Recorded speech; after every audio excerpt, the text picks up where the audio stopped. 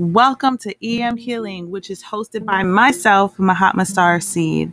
And when you dive into our episodes, you are going to be inspired to grow, to shift, to reflect on your inner wealth. If you are looking to find a new way of living, you have found it. So enjoy this wonderful episode that we're tuning into right now.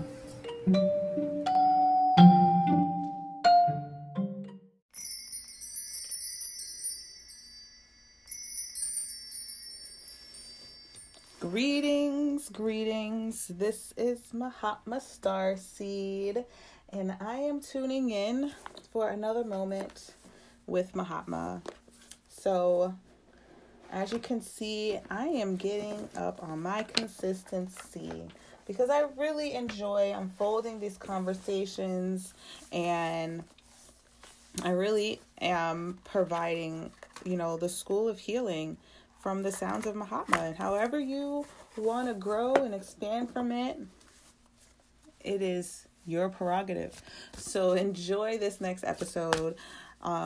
Today is actually, I want to dedicate today's episode to my cousin. He just recently passed away. His name is Ariel Quinones. Bittersweet to be able to experience the transition of such a young loved one. Definitely cosmic that I literally just posted an episode about death and having that conversation, and a couple of days later finding out about this transition was definitely not something I was looking to experience so early, but it's definitely a perfect example of like what it means to seek to be more grateful, more gratitude filled as you're grieving. And I'll be honest with y'all, it ain't easy. I'm over here shuffling some cards because I'm going to share one of my compassion cards that I have here, just to, give some insight. And before I read that card, I just want to say that what made it easy? What made it easier to accept? I would say immediately accepting that I had to go and be with my family. Immediately understanding, who was going to be more emotionally distraught, who I should be in connection with, how I want to show up as a member in my family, and how can I seek to hold the light for my family while I'm around them. And it was just so like enlightening. It was a week of family. And what I can say is it really made me look at situations in my life, with having work. I had some podcast interviews lined up. I had to cancel or reschedule them. I like to be transparent in the work that I do. So I let them know that I had a tragic death in my family. And the reason why it was tragic is because we don't expect, young ones to pass away. You don't expect how you're supposed to deal with it. And so it creates this tragic emotion inside of you. And it really opened up my eyes to seeing how much more prepared we need to be as a family, to help us not have to experience death in such tragic ways. Being prepared for death, allowing ourselves to prepare for death, I feel would bring elasticity to our lives, would bring more accountability to our lives. those were the things that came up for me. And being able to not sit in so many things, because we have this ability to still be alive. We have this ability to still transform life from this physical form. And that is a major blessing that a lot of us don't really realize we still have when we wake up in our everyday lives. And sometimes we drag emotions on like they don't have to die, Let's learn how to let emotional distress die in our lives before emotional distress kills us in our life. It's very important for us to be honest that if we're dying at a very young age, an untypical pattern is a big indication of the stress that is riddling our life, that is causing us to create a moment that will consume us. And we want to learn how we can help support our families, how to get out of that. So please, if you have not listened to my Bonding with Death before and after, please go back and tap into that, because we're talking from such a light place. I'm thankful that I did that recording before this, because I don't know if I would have been able to do that recording so fresh, because my cousin did just recently pass away, and I feel like I had to dedicate this episode for him. I had to allow myself to express my feelings vulnerably, because that's what we want to be able to do. We want to share our sounds with others, however it can be healing. This is my healing modality of sharing it with you and helping you to see how to heal. But yours, it can look very different. It doesn't have to look like this.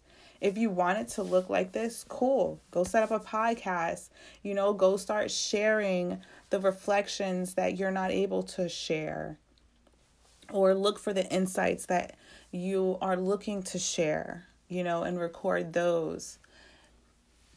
This is how we're going to be able to transition through these kind of life experiences, because what somebody was saying at his wake, was saying what happened today is very sad.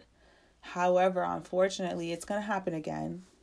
And it's going to happen again after that, and again after that. And that is the harsh truth. And so the truth of the matter is, if death is going to keep meeting us, we need to be willing to start meeting death too. So I'm going to take that moment to transition into this compassion card. Compassion is something that we are so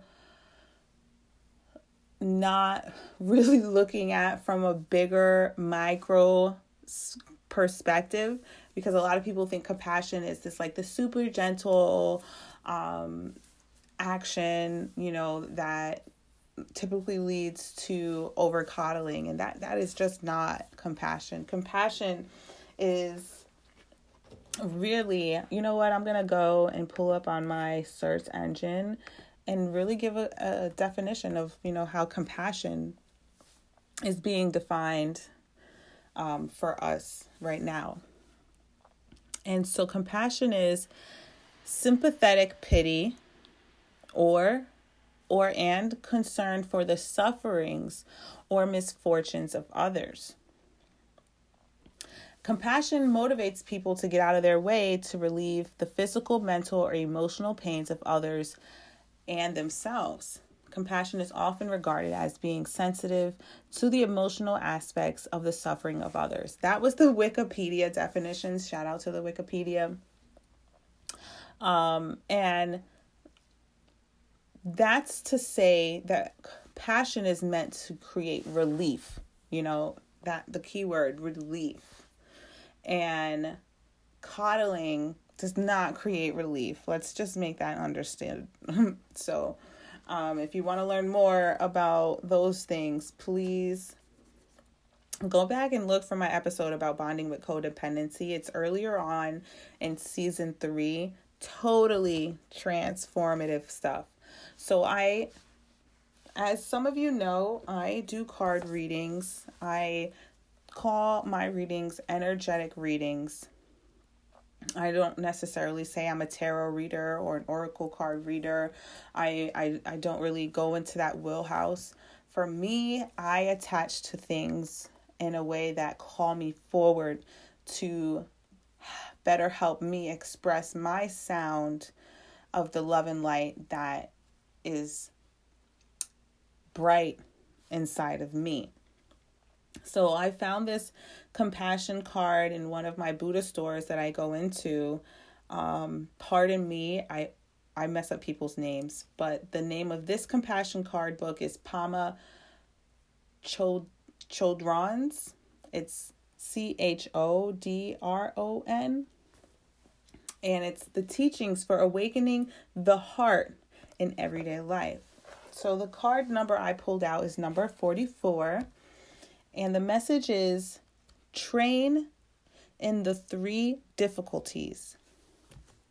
And now I'm going to do the commentary in the back to explain the 3 difficulties, or the 3 difficult practices are to recognize your neurosis as neurosis. I'm going to Google that for y'all because you don't normally hear that word. And yeah, I got my search engine up here because I like to. Relatively mild mental illness that is not caused by organic disease, involving symptoms of stress, but not a radical loss of touch with reality. So you're not all the way far left, but you're going there. That's what it's saying. So recognize when you're going off base is basically what that practice is saying. And that's difficult. That is a difficult practice because a lot of people get triggered in a conversation by just one word, and they'll go off on a tangent of their trigger instead of actually just having the conversation. And so we want to be compassionate for ourselves and really identify what causes us to get anxiety, obsessive behavior, depression, and really speak to that. Oh, this card, see this compassion card, woo, it'd be digging in there. So that was number 1. Number 2 is then not to do the habitual thing, but to do something different to interrupt their neurotic habit. And number 3 is to make this practice a way of life. So these are 3 difficult practices because you have to be the one to recognize it. You have to be the one to make sure that it doesn't become habitual. And you have to be the one to do things to help interrupt any habitual habit that creates neurotic behavior. And you have to make this a practice. You have to be awake to this. You cannot just wait for other people to tell you, hey, you're doing this and you do it a lot. You know, that's living off of someone else's compassionate lifestyle. And we really want to learn how to bring compassion to ourselves. And wow, like this is really hitting home. This is really, really hitting home, you know, with the talking about death, talking about early death and how we can help transform that, and creating stress in our life and learning how to bring it back to zero so that we can have an everlasting lifespan that will help us to live in a peaceful, natural setting, you know. And in order for us to do that, we really have to instill practices. We really have to be willing to be grateful for this now moment and grateful for the lessons that have brought us to this now moment. And we want to be able to bring appreciation into that. How can we show our world, you know, our picture story, that you have acknowledged the lesson and you want to insert something that's never been there before so that you can show that you're redefining your experience because you recognize where you go left and what takes you out of center. And oh man, that is so key. It's like mind-blowing when you really allow yourself to understand what has been apprehending you. And I have some upcoming guests that are coming. I just did an episode with the episode that's going to come out after this that we're talking about getting unstuck. So make sure you look out for that episode. It's going to be coming out in a couple of weeks. Getting unstuck. That's with Miriam Wexler. But what I have coming up for you this week that is going to help you to bring more compassion into your lifestyle. Let's look at the lineup right now. We just posted, the bonding with death before and after.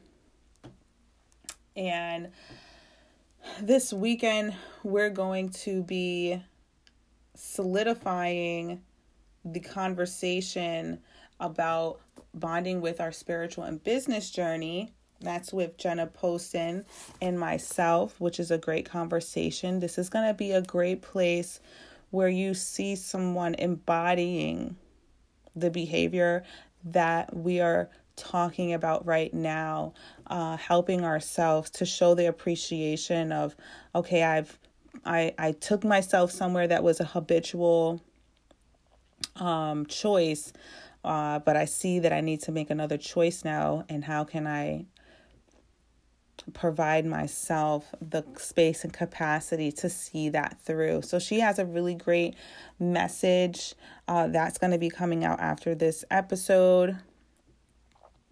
I believe after this episode. I'm trying to look at these dates. Either it just came out or it's coming out. What do you want me to tell you? I'm doing my best here. I have a slew of wonderful recordings that are coming. I'm just so thankful for it because it has kept me energized. Being able to work in my purpose while I'm going through this transition is priceless.